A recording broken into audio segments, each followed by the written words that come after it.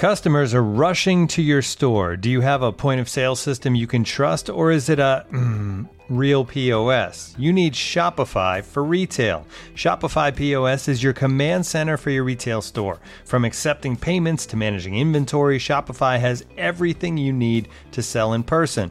With Shopify, you get a powerhouse selling partner that effortlessly unites your in-person and online sales into the one source of truth.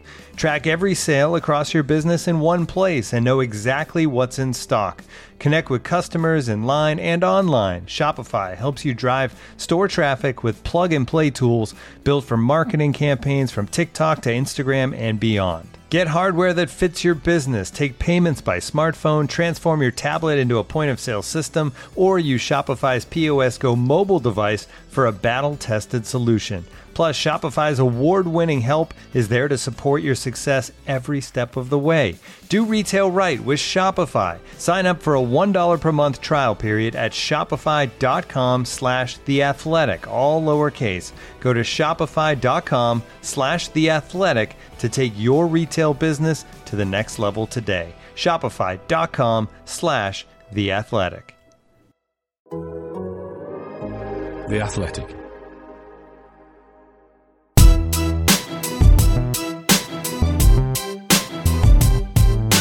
It's Straight Outta Cobham, a show about Chelsea FC from The Athletic. On this episode, an early exit in the Carabao Cup. We look ahead to the final game before the World Cup break, round up the rest of the Chelsea news, and do a quiz. Available for free wherever you get your podcasts and ad-free on The Athletic. This is Straight Outta Cobham.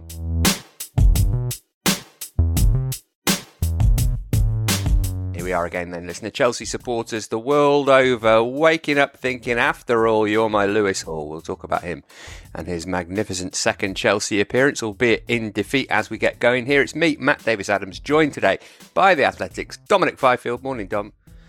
Good morning, Matthew. How are your teeth? They're about to get even worse. Yeah, I'm off for a root canal when we finish this, listener. Is that going to be more painful than the quiz? Stick around to find out. Sam Parkin's back with us too. 100 goals in the EFL, graduate of the Chelsea Academy. Well, probably wasn't an academy then, was it? Just a... No. What would you call it? I don't know. A youth team, basically. Yeah. That was it, All right. wasn't it? I don't know if I can concentrate, give you anything, Matt, with the impending quiz, to be honest. I think that's taken over everyone's thoughts. Speak for yourself. I don't want to think about it at all. I've got to say, it was the talk of the press room at the Etihad at half-time on Wednesday. Simon was bigging himself up, saying that he always gets it when he's not actually on the pod. Football.London's Adam Newson said that he gets every question right every week, pretty much. So I gave them one of the questions from today's quiz, and nobody could get it. So a little teaser there for you. I've tried to make it as difficult as possible. You're just getting people shouting Jakob Kielberg at you when you've got your ladle in hand. And I like it that way. We're not going to talk about Jakob Kielberg today. We are going to talk about Manchester City versus Chelsea. That's our first port of call. Lovely ball to Mahrez. Lovely control from Mahrez. And almost the finish from Mahrez, but tucked away by Alvarez. City taking the game away from Chelsea in the second half. Obviously, disappointing result, obviously losing the game, being knocked out of the competition so early, but I think personally it's what you dream of as a kid, playing in the biggest games, and I think playing against a top team like City and at the Etihad is something that you dream of, so really happy. Yeah. So the Blues out in the third round stage for the first time in a long time then, but still cause for optimism, I feel like. Sam, I spoke to Graham Potter afterwards. He said it was not a better result, but a much better performance. It certainly felt like a marked improvement on the Arsenal game. Yeah, definite improvement on that. Number of chances, wasteful in front of goal. Pulisic had that brilliant chance. Obviously, Lewis Hall had a couple of great opportunities, and there were some hairy moments because City are going to get after you when you're trying to play out, and also they move it beautifully and intricately in the final third. And they started really fast. I thought it took Chelsea 10 minutes until that brilliant Lewis Hall run actually to settle. And I felt we hadn't seen Kovacic at all. Normally, when he's in the side, Chelsea can at least have periods of really good possession. And we didn't see that. We didn't see the two midfield players for about a quarter of an hour, which I thought was telling how well City had started. But yeah, across the the piece. Definite optimism. Defending is a concern, and obviously the wastefulness in front of goal is not great right now, but that's been a feature going back to probably pre-Thomas Tuchel. So, yeah, not the worst performance, but a shame to be out, but obviously some hugely, hugely good individual displays. Sam mentions the two ends of the pitch there, Dom, defensive concerns and not being able to put the ball in the net. Which of those do you think is going to be easier for Graham Potter to solve? If the personnel are fit, then probably the defensive aspects. I'm saying that on the basis that his time at Brighton, that was a regular criticism of his team there, that they created a load of chances and didn't score as many goals, and maybe until the latter stages of his tenure. But I don't know. Whenever you have a managerial change at different clubs to Chelsea, but when a club is struggling, say for example against relegation, and a new manager comes in, they always make it their principal aim to shore things up at the back and go back to basics in that respect. And I think you can set up a team not to concede. Probably easier than setting up a team to unlock opponents. That sort of requires, particularly with a manager like Potter, it probably requires a bit more time to get his ideas across and the methods that he wants and how he wants his players to play. We are seeing glimpses of it. We shouldn't get too downbeat. There are. I mean, we're going to talk about young Mr. Hall, I'm sure, in the podcast, but the very fact that Chelsea's best attacking moments came from effectively the left wing back, I think that is a sign, that an indication of one aspect of Potter ball that is working. He wants his fullbacks, his wing backs to be attacking outlets, but it's going to take time, and I'm intrigued to see whether he's allowed it, because this is the first real blip of the Bowley Clearlake ownership, and it's the first opportunity the previous regime would have had to look at change. So are they now going to stick with what they've been telling us, that they're there for the long term? They're quite happy for the philosophies to take a while to bed in, and they have faith in it all, or is there going to be change? What do you think, Sam? It'd be mad to change it now, wouldn't it? Because, I mean, they paid a lot of money to get Graham Potter out of Brighton, but also, would it not reflect really badly on the ownership if they were on to their third manager of the season less than, 6 months after taking over? It's not something I've even contemplated, to be honest. There's a lot of chatter about it, though, isn't it? But I'm with you. I think it just sounds really far-fetched. I think it's never going to happen. I think need to get through the next game, and then he'll have an opportunity to reflect.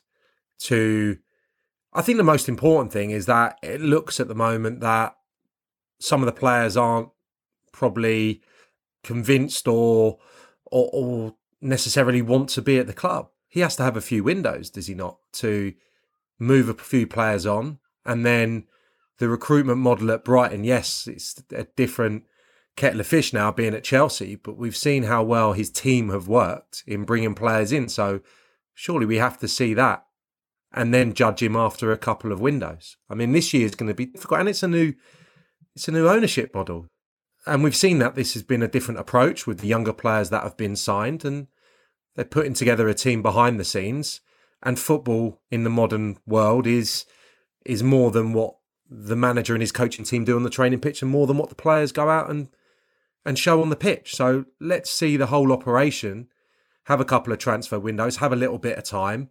But I think this is an important period during the World Cup to speak to some of the players that remain, and also reflect on the first few games and think about the style and the formation and moving forward. And hopefully, for everyone's sake, there's an improvement after the World Cup. Otherwise, there will be question marks. But I think this is far too early. Far too early. They made a decision. They've got to stick with it. I should stress, I wasn't suggesting that they should make a change. I mean, it's...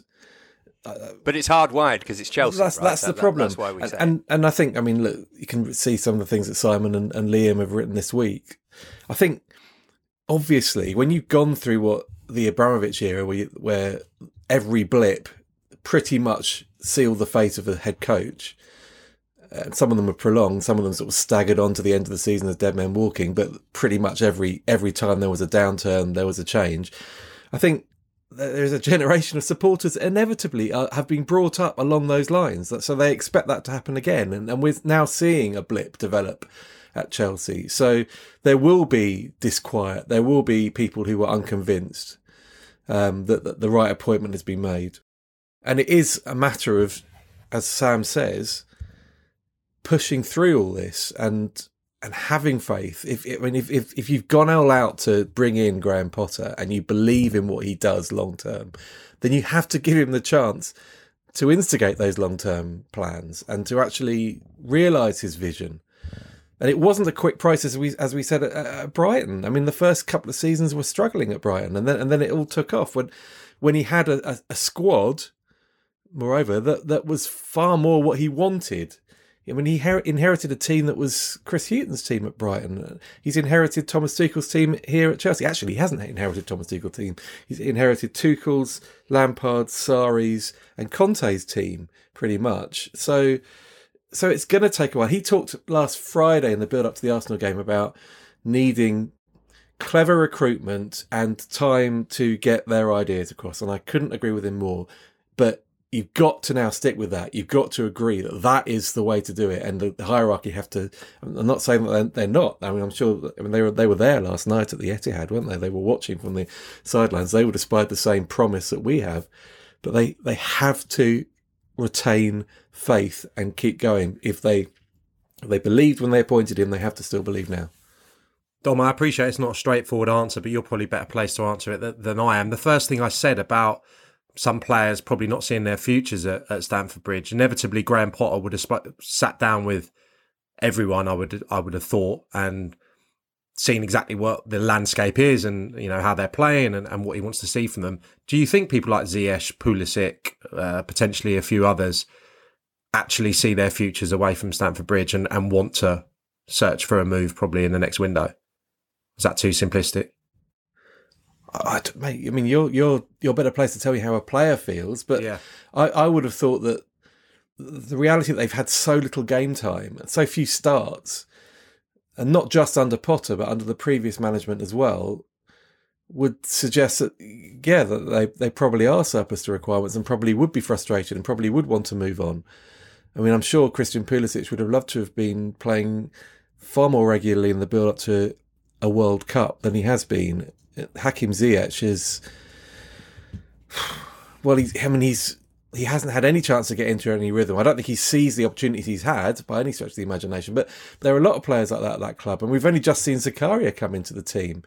It just feels a bit of a mishmash, but it was a bit like that at Brighton. There were people that were steeped in how the previous management wanted the team played, and they didn't fit in, but Potter didn't just bomb them all out, in one go. He used them because he had to use them. He had to be pragmatic as well, and then sort of phase them out over time. And I suspect that's what he wants to do at Chelsea. It may be slightly easier at Chelsea. They'll have more resources in the market. They can go in and spend money in January or the summer and make more radical changes than he was allowed to do at Brighton. But it is still a process, and that process is as much about getting rid of some of the deadwood and shedding players as it is bringing new players in. Yeah, it might be a useful shop window as well over the next 6 weeks or whatever it is for the likes of Hakim Ziyech and Christian Pulisic in particular. Have a couple of good games and then add that World Cup premium onto their price and see if you can move them on in January. Lewis Hall, Sam, is he going to be moving on loan in January potentially after this? That maybe feels like the next step, or is he a first team squad member now? Considering he was withdrawn after 75 minutes, I did see him look like he might have been struggling over on the far side just prior to him getting withdrawn, so maybe he just felt something, but maybe that's with a view to the weekend. Don't know what you guys think, but he was Chelsea's best player. 75 minutes, your number goes up when he was still performing admirably in the second half. Why not play him at the weekend? They're low in numbers, aren't they, in options on that side of the pitch. I thought he was brilliant, and I text John Harley in the first half because it reminded me of when John first got in Chelsea's first team. Obviously, same position, similar role, and just that freedom, that confidence. It was funny. It just took me back a little bit. I thought he was brilliant, and I think since he had was it against Chesterfield, his debut? It was, yeah. You know, in the PL2 games, I know it's difficult to stand out sometimes in those games because they're a little bit flat, but I don't think his performances towards the tail end of last season were brilliant. But you never know until they get thrown in. Different scenarios, I know, but Conor Gallagher I wasn't sure about. And then he went to Charlton. He was unbelievable when he started playing, subsequently Palace and into Chelsea's first team. So you never know how they're going to produce when they get into the first team. But I loved his decision-making. So easy to just take a touch and pop it sideways or pop it back. To have the confidence to go beyond players, to hit that crossfield ball. I thought he was absolutely brilliant. And we don't see that enough from the wing-backs. We haven't seen that enough from the wing-backs, that positivity. So I loved the driving runs. I thought he was excellent. I thought he's got a great shot at playing at the weekend, maybe. Yeah, interesting sort of contrast, Dom, in the approach taken by Graham Potter and Thomas Tuchel. I asked Potter about Lewis Hall and whether he'd be sort of monitoring his attitude when he went back down to the academy. And he said, oh, no, he's training with us. He's been training with us. He's doing well. Whereas after the Chesterfield game, Tuchel was very much kind of, yeah, he did all right, but it was against Chesterfield. It feels like that's the kind of softer touch that we were expecting from Potter in handling these kind of players. Yeah, quite possibly. And there probably does need to be some kind of context provided for this fixture as well. And, you know, City probably had 5 first-team regulars in the team, 6 reserves. I mean, they're still bloody good reserves. They get into most Premier League teams. But even so, it wasn't quite... I mean, if he played at St James's Park at the weekend and he was up against Almiron, who can't stop scoring at the moment, or Sam Maximan on that side if need be, it would be a very different test. However, I agree with Sam. They don't have the options. I mean, if the lack of centre halves means you've got to play Marc Cucurella as a centre half, then Hall has to be now a possibility playing left wing back. I mean, he simply has to be, and the fact that he can get up and down that flank. I mean, in some ways, I'd rather have him playing there than Raheem Sterling, weirdly, with all his experience, because at least Sterling could then go and operate in a position that he's more familiar with further up the pitch and hopefully provide a bit of cutting edge up there. But Hall's energy and I was surprised by his physique as well. I think he's no shrinking violet, is he? He puts it about a bit as well. He had those 2 chances, great save, particularly the second one in the second half. And he'll be cursing himself that the first half chance was missed. The shot maybe wasn't quite as accurate as he wanted it to be, but a great performance and very encouraging. And another Chelsea youth team player breaking into the first team setup and looking as if he belongs. And you know, if there is a lingering regret from last night, other than the elimination, it's that we didn't see Hutchinson either. Yes, that was going to be my next point. Chelsea made a quadruple substitution in one go, but Amari Hutchinson, as Simon had been reporting, been told not to go on Jamaica duty with this game in mind, and then he didn't get on, which was a shame. Speaking of Simon, I totally forgot that he left us a voice note, so we better hear that now, because he worked very hard on it. This was just after the whistle had peeped for the final time at the Etihad Stadium. Okay, I'm going to disappoint Matt, I'm going to disappoint all the listeners to Straight Outta Cobham. No, I'm not going to be all doom and gloom and morose, well, by my standards anyway. Yeah, Hey Jude is playing for Man City as they celebrate an inevitable 2-0 victory. How many of you really thought Chelsea would win this game?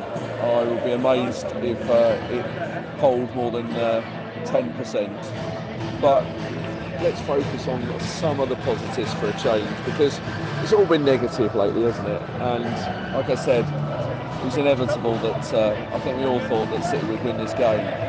But this was far better from Chelsea compared to the dismal showing against Arsenal. Yes, City were a weakened side and their bench was frightening. We see De Bruyne, Haaland, Foden putting their feet up. But Chelsea were better, much better than Sunday. And again, it's a case of taking their chances, missed quite a few chances. It says quite a lot that Ortega, the Man City goalkeeper, was named man of the match, even though City won 2-0. But Chelsea should have finished some of those chances a lot better. But the real positive I want to talk about is Lewis Hall, the 18-year-old. Regular listeners will know that I argued that he should have faced Dynamo Zagreb last week. Look how that turned out, Ben Chilwell. But he showed here at the Etihad that he is ready for the big stage. It was a very impressive performance. Man City actually targeted Chelsea's right flank more than Chelsea's left flank, which is some compliment to him as an 18-year-old.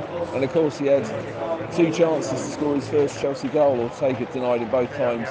The first chance, I just love the way he cut inside rather than shooting first time. Okay, the right foot shot was not quite what you'd hope for, but Ortega saved it. But still, I just love the composure on show there. And then, of course, he had another shot in the second half that Ortega did right step away. Chelsea fans applauded him when he came off. They liked what they saw. And when you sort of think that Chilwell might not be back for the Premier League restart after the World Cup, I think Hall is sort of shown that perhaps he's someone that Potter should trust a bit more, that he should be an option, certainly a backup option on that left wing back position. But yeah, Chelsea players just walking off, they're obviously dejected. It is another defeat and they're out. That's one of the cup competitions they can't win, but I think we all expected this from the get-go, and at least it wasn't as bad as Sunday. That's as upbeat as I can get, which for me, I'll take that on to Newcastle, where hopefully they really do need to get back to winning ways, but at least a point there. Otherwise it really will be doom and gloom going into the World Cup. 5 minutes into that, he still hadn't listed a positive. That was Joy Division featuring Simon Johnson with Love Will Tear Us Apart / losing at Man City in the Carabao Cup. But I'm going to pick out one more positive from this, Dom, before we move on from this game. It's handy for Graham Potter that he doesn't have to think about a 4th round game 2 days after the World Cup final or whatever it is, isn't it? That's a little bit more breathing space there. You get the impression there will be certain managers, and maybe an Italian in North London, one of them, who aren't that devastated to have gone out of the Carabao Cup given how the next round is scheduled. Is that the London club's excuse this year, then, that we didn't want to get involved in anything just after the World Cup final? There's only Charlton left out of London clubs, isn't there? They all went out last night. Well, yes. I mean, Potter spoke a bit about that in the build-up, didn't he? He admitted that there will be disruption if players compete into the latter stages of the tournament in Qatar. He doesn't want to, will them home. He doesn't want to hope that their respective teams have disastrous tournaments and come home after 2 weeks, because I think then you have to contend with a different kind of disappointment and the emotional fallout of the anticlimax of it all. But yeah, it's a benefit that when they do get back, that there will be a little period of time where he can readjust and work out what frame of mind the guys are in and who's ready to attack that game against Bournemouth. It's on the 27th now, isn't it, in the Premier League? Absolutely right. Whilst we're talking about London teams getting knocked out, producer Lucy pointing out that Billy Gilmour was the star performer for Brighton against Arsenal. He assisted a Tariq Lamptey goal, and saw a lot of Brighton fans bigging up the performance of Levi Colwill. Difficult for him to get in the Brighton team, but apparently he played well on Wednesday night. We'll wait and see if he's back at Chelsea next term. And while the Blues play their final game for more than 6 weeks on Saturday, we'll look ahead to the trip to Newcastle next. This episode is brought to you by Michelob Ultra, the official beer sponsor of the NBA. Want to get closer to the game than ever before? Michelob Ultra Courtside is giving fans the chance to win exclusive NBA prizes and experiences like official gear, courtside seats to an NBA game, and more. Head over to MichelobUltra.com/courtside to learn more. Looking for an assist with your credit card, but can't get a hold of anyone? Luckily, with 24/7 US-based live customer service from Discover, everyone has the option to talk to a real person anytime, day or night. Yep, you heard that right. You can talk to a real human in customer service at any time. Sounds like a real game changer if you ask us. Make the right call and get the service you deserve with Discover. Limitations apply. See terms at discover.com/creditcard. So, Newcastle United versus Chelsea, the tea time kickoff in the Premier League on Saturday. Chelsea starting the weekend 7th, 6 points behind the third place Magpies, albeit with a game in hand. Dom, it's going to be a difficult game to approach for Graham Potter, this, isn't it? Because Newcastle in such phenomenal form, particularly at home, you can expect the kind of early onslaught that we saw from City on Wednesday night. Yeah, they are playing with a load of confidence. Their recent run has been pretty remarkable. I think they've scored at least 4 goals in the 4 of their last 7 Premier League fixtures, home and away, which is pretty phenomenal for them. First time they've done that in some while. And there is confidence and momentum about that club at the moment. And the contrast to Chelsea's last visit there, when everything was still pretty poisonous at Newcastle, and they were struggling badly at the wrong end of the table, and were overcome pretty easily with a Reece James inspired performance. I think the contrast will be marked this time around, but it's about withstanding that. It's about standing up. It's about not ducking at walls. It's about making sure you're strong arm and you can cope with the onslaught, and then hope that you can impose some of the quality you have got at the other end of the pitch. It's been a while since Newcastle beat Chelsea. They've got to hope that some of these Newcastle players have a bit of a hangover there, a bit of a blind spot when it comes to Chelsea. But as you say, at the moment it feels like a very daunting prospect. Yeah, that game in October last year, the Saudis had just taken over. Graham Jones was in charge of Newcastle. The pre-sanctioned Chelsea went top of the league after a 3-0 win, inspired by Thomas Tuchel, featuring a brace from Reece James. I mean, a year's a long time in football, but in Chelsea land, it's a really, really long time. Sam, how are Thiago Silva, Mateo Kovacic, Raheem Sterling et al. Going to be feeling going into this one? You've got to go 100%, haven't you? But there's going to be nerves from players who've made World Cup squads, and kind of it all hinges on this game as to whether they get through it or not. Yeah, it's going to be an interesting dynamic at training grounds up and down the country, I would say, for the next 24, 48 hours.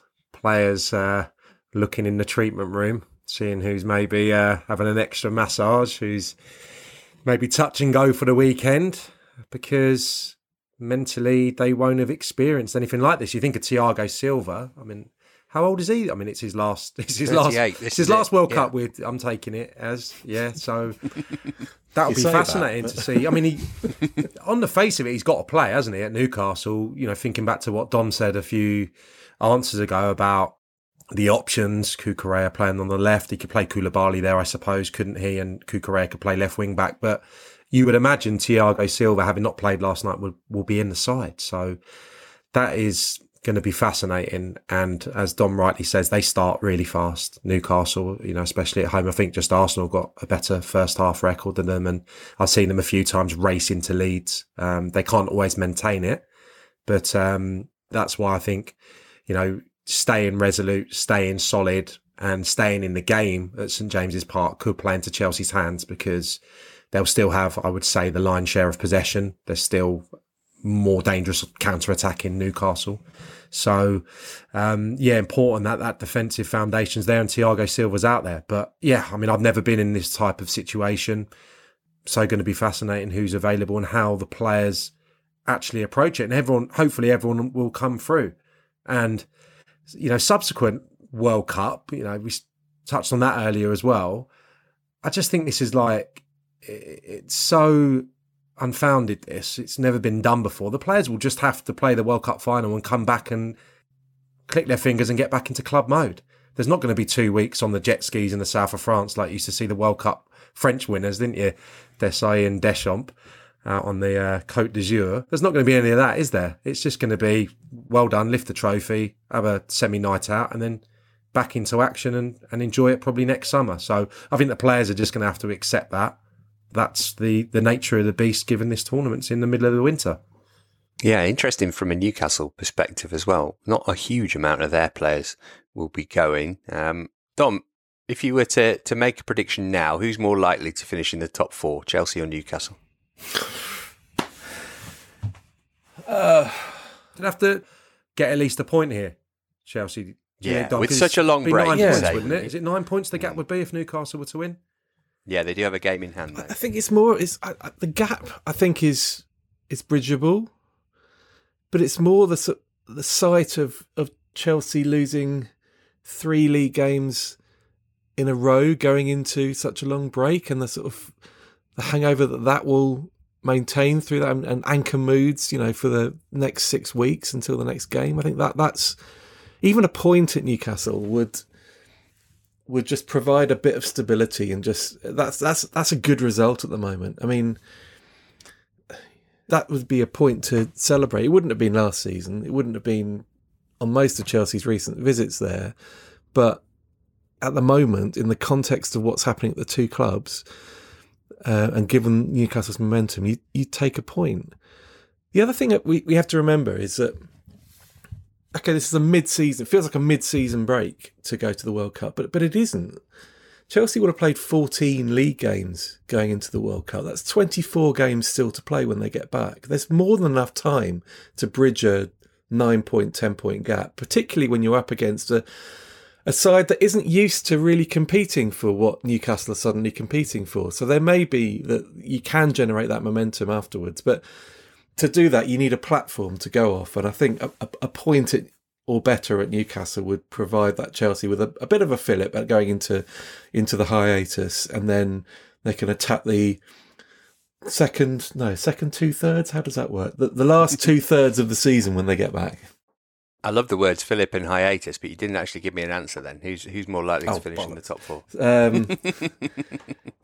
Well, at the moment you'd say Newcastle, but I still think I'm not one for change, so probably Chelsea. All right. Sam, it's quite nice to see 2 English managers in charge of these 2 clubs, isn't it? 2 kind of hotly tipped, up and coming, but it's not something that happens in games between top 4 contenders very often.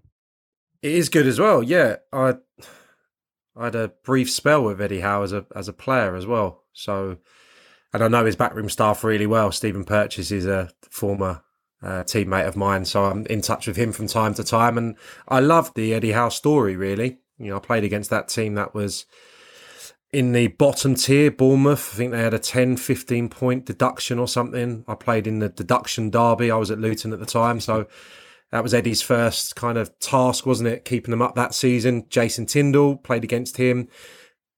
Fascinating and absolutely delighted for them. And yeah, Graham Potter the same. I would have played against Graham when he was a player. He was a centre half. So it just shows you, they have to put a lot in. I think there's a lot of learning, obviously in Graham Potter's case. A very varied career, but if you put the yards in, I think that experience they had as players obviously helps, but clearly 2 very bright guys, and have really given everything to becoming managers. So yeah, I think there'd be a huge mutual respect. You could see that from Graham Potter last night when he was asked about Eddie Howe and the Newcastle game. So 2 very good tactical managers going at it, and yeah, probably a potential England manager in one of the dugouts, you would say, on Saturday. Yeah, fascinating matchup. Whatever happens, we'll report on it in our Monday pod, which is our final one before our own mid-season break. As you've probably heard by now, we've teamed up with BetMGM this season. We'll be using BetMGM lines to make all of our picks, and we'll have special offers for our listeners each week. If you haven't signed up for BetMGM yet, use bonus code The Athletic, and you'll get a 1-year subscription to The Athletic, plus up to a $1,500 first bet offer on your first wager with BetMGM. Here's how it works. Download the BetMGM app and sign up using bonus code The Athletic. Make your first deposit of at least $10. Place your first bet on any game and claim your voucher for a 1-year subscription to The Athletic. See BetMGM.com for terms. U.S. promotional offers not available in D.C., Mississippi, New York, Nevada, Ontario, or Puerto Rico. Gambling problem? Call 1-800-GAMBLER. Available in the U.S. Call 877-8-HOPE-NY or text HOPE-NY 467-369 in New York. Call 1-800-NEXT-STEP in Arizona. 1-800-327-5050 in Massachusetts. 1-800-BETS-OFF in Iowa. 1-800-270-7117 for confidential help in Michigan. 1-800-981-0023 in Puerto Rico. First bet offer for new customers only in partnership with Kansas Crossing Casino and Hotel. Don't forget, if you haven't signed up for BetMGM yet, use bonus code The Athletic, and you'll get a 1-year subscription to The Athletic, plus up to a $1,500 first bet offer on your first wager.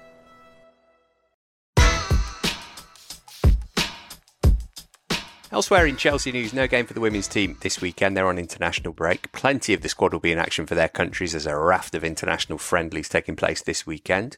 In terms of the academy sides, the Dev squad enjoyed a 3-0 win against Spurs thanks to goals from Jude Soonsup-Bell, Charlie Webster and Malik Mothersill. Sam, you commentated on this one. Who stood out for you?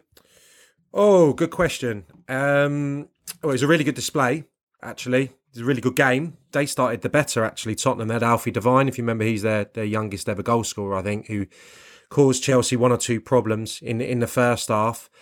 I like Dylan Williams, actually, on Monday. Him and Zach Sturridge. Zach Sturridge played as the left-sided centre-half. Dylan Williams was the left wing-back. They were very good, kind of in tandem. Williams put a lot of good deliveries in. Ben Elliott in the first half, someone we've probably not spoken about before. Technical midfield player. He was the best player for 45 minutes. And then the kind of front players took over in the second half. Soonsup-Bell scored I think it's his first goal of the PL2 season. It was a brilliant finish, if people haven't seen it. And Cassidy made a brilliant third for Mothersill. So if anyone hasn't seen that assist, that's worth going back and seeing. He played as kind of a dual number 10 with Leo Castledine. Amazing touch, control, vision to play it through for Mothersill to add the third. And Mothersill's a player I'm champion. I absolutely love him every time I see him. And he's not someone I've spoken to the staff about at Chelsea too often, but he can play a variety of different positions. He's technically sound, but he also gives you a threat running behind because he's physical and he's quick and he can finish as well. And he impacts game off the bench, which I always love. Doesn't seem to be someone who's frustrated by being left out, comes on, has immediate effects on games and invariably gets assists or goals. So really good performance and always good to beat Spurs, who are in the doldrums a little bit. They haven't won this season. So it was a comfortable win. It was a resounding 3-0. Yeah, looking good. Mark Robinson's team up to 4th. That was their final PL2 game until January, as the league takes a break for the World Cup for some reason. There's no game for the under-18s this weekend. Their next match is on the 19th of November when they go to Spurs. A couple of other bits of business that have been confirmed since last we spoke. Reece James isn't going to the World Cup.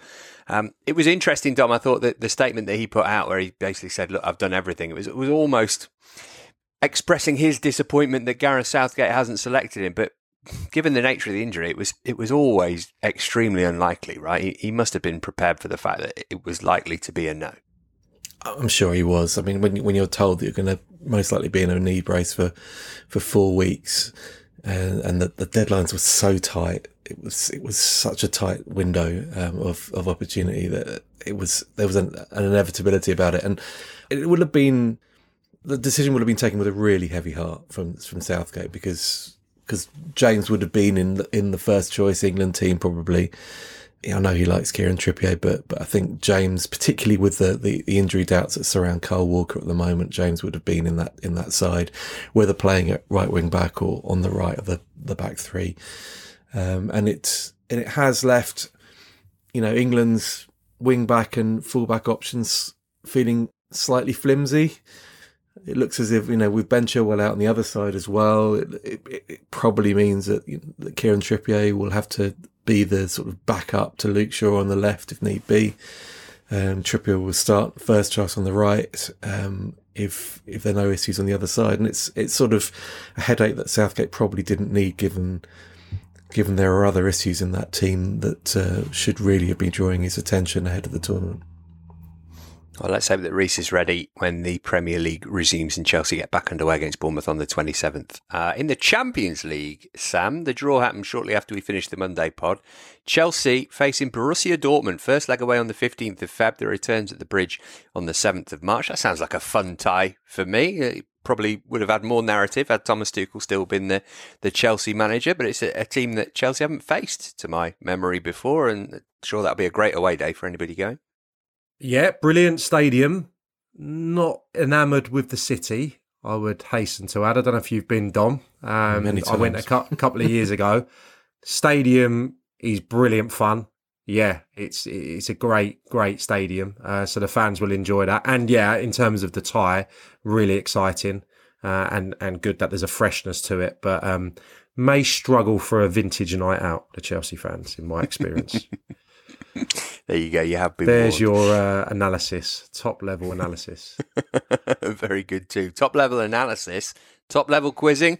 We'll find out next. Doubtful.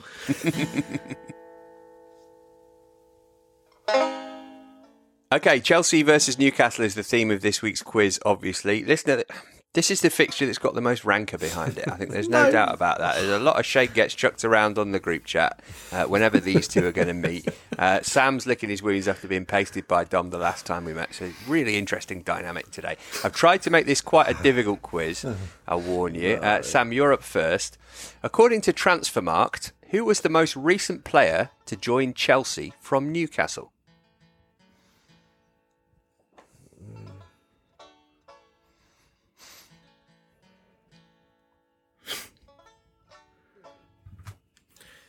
It's the thing that goes through your mind when you're heading into the quiz, isn't it? Who's played for both? Yeah. I'm not going to start naming people because it'll probably come up later. I'm just going to go straight in with Loic Remy. It's incorrect, I'm afraid. Can you pinch it, Dom? No, I can't. The answer, according to Transfermarkt, was Demba Ba. Oh, yeah, that's stupid. Damn. Remy might have gone to QPR, mightn't he? In between. You know what? Yeah. I'm just looking it up because you've spooked me. That'd be good, I'll wouldn't be it? honest. That would be good. I'd like 2 points for that. He's only on loan at Newcastle, I'm afraid. Was he? So no, he joined Chelsea from QPR. Yeah. Phew, my integrity is intact. What about yours, Dom? So no points for Sam on the first one. Dom, according to Transfermarkt, who was the most recent player to join Newcastle from Chelsea on a permanent transfer? Oh no, what's his name? It's the little oh god. Toying with us, isn't he? He's got it. No, I haven't. It's I can picture him. I'm sure it was a but if I describe who it's going to be, then you'll steal, Sam. So I don't know whether I should describe who it should be. What was his name? He was the little tricky winger fella. Yeah, that's him.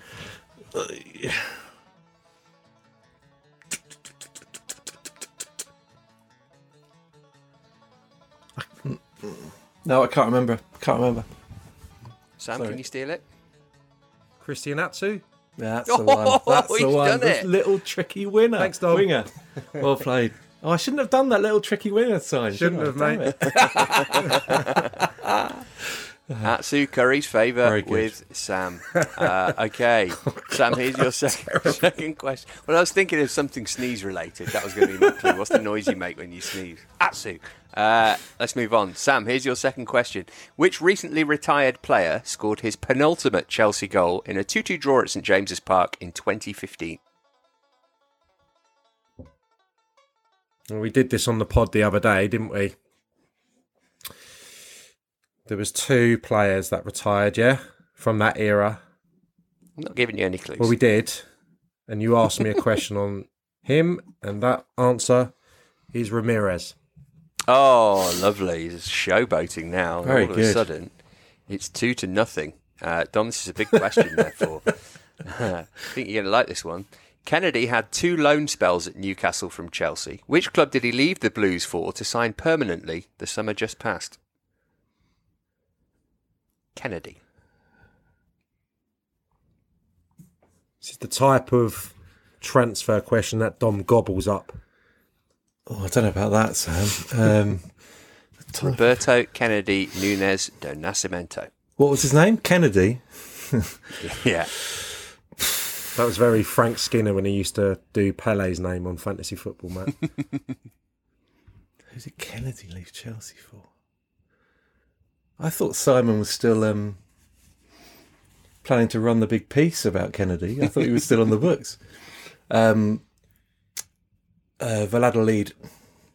Oh, he was toying with us all along. Perfect. Not sure about the pronunciation, but... How do you pronounce it? I genuinely don't know, to be fair. Valladolid, Oh, I would come say. Yeah, close. Get you. All right, so it is 2-1. So, Sam, you can win if you get this question right. But I don't think you're going to.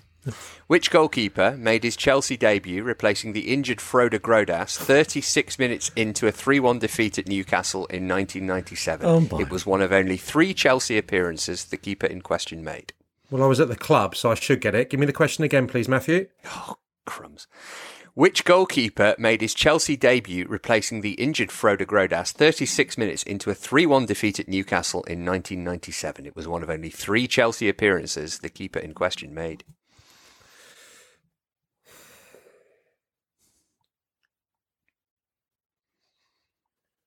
Can't think of any other goalkeepers of that. Ed De Hoy was Frode Grodas, Kevin Hitchcock, and one other who I played a lot of games with, so I'm going to have to go with him.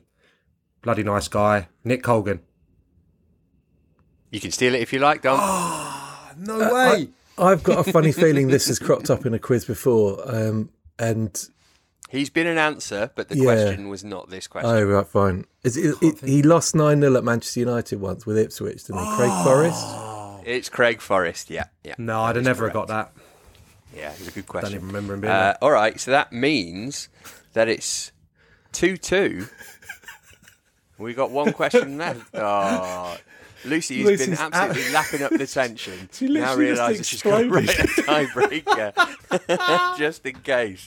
Don't be so certain though, Lucy, because the final question is not an easy one. Get on Transfermarkt, Lucy, not Instagram. That's all I ask. Christian Atsu. Dom, you will win if you get this right. It's 2-2. Dennis Wise scored a penalty for Chelsea in a 2-2 FA Cup draw that the Blues would go on to win on penalties in 1996 at St James's. What job title would Wise later have at Newcastle? This is the question that nobody in the press room at the Etihad can answer. Specific job title. You ask a Newcastle fan, you might get a different answer to the one that was actually listed. But I want this word perfect, a man of Firefield's calibre. Has to be. Yeah. Has to be word perfect. He moves in these circles more than me as well, so this has to be right. What? I've no idea. I mean, it's probably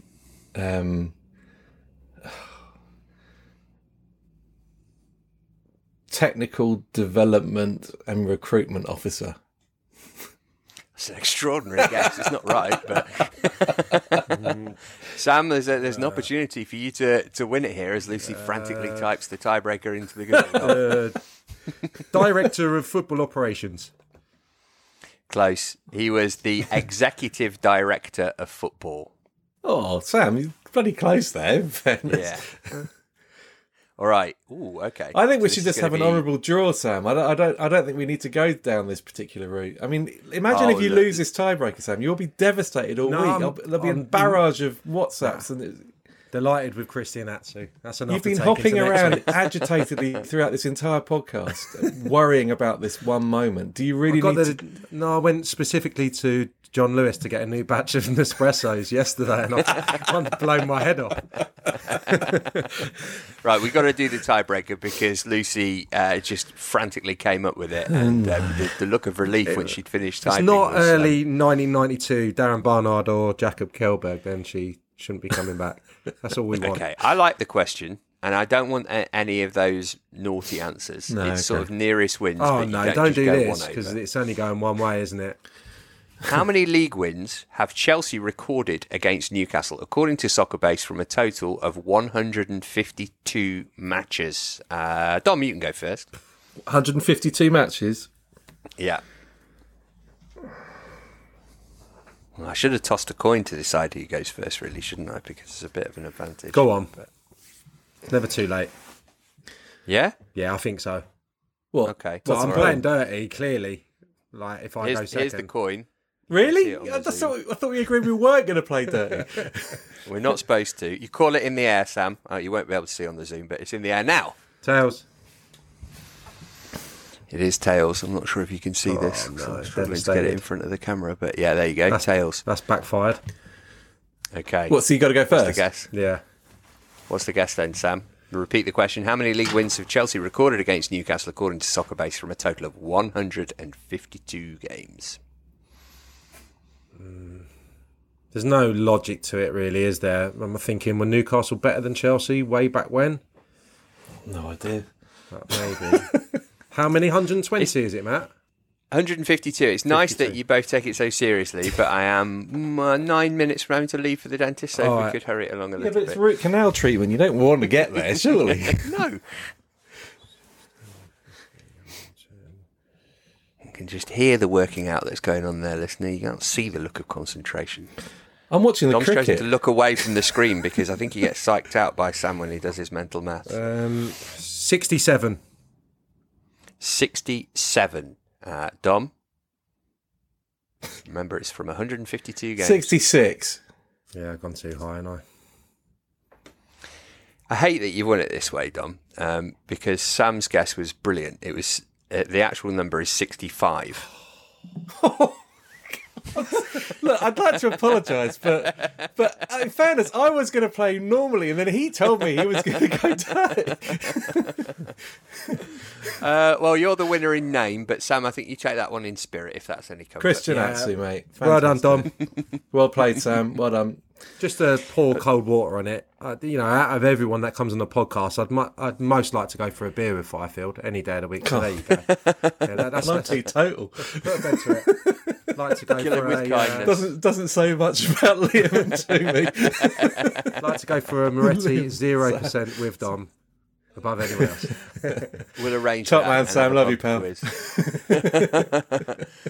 That's just going to about do it for today. Before we do, though, Dom, I'm going to ask you to plug. I noticed that you were part of this Athletic Writers Pool Picking an England squad. I'm not saying you're a bitter eagle, but you appear to have omitted Conor Gallagher and included Mark Gurhey and Eberici Eze. I don't know what to say. I mean, yeah, that's exactly what I've done. Look, Eze's a bit of fun. He's clearly not going to be involved. But by the time this pod comes out, the England squad will be known. But I just love watching him play, and I love watching Conor Gallagher play. But I've still not forgiven him for Selhurst Park and earlier this season, quite frankly. Well, Ashley Young was apparently on the long list, so presumably Eze was on that, and we'll see who's left standing after the weekend. Where does this weekend take you in the wide world of football, Sam? I'm doing the EFL highlights show on Saturday. Looking forward to that. Excellent. All right, well, we'll be back on Monday. Everybody's going to feature from the Straight Outta Cobham family on that pod because it's our last one before our World Cup break. Lucy's already looking forward to editing that, I'm sure. Do join us for that if you can. From all of us here, though, for now, it is goodbye.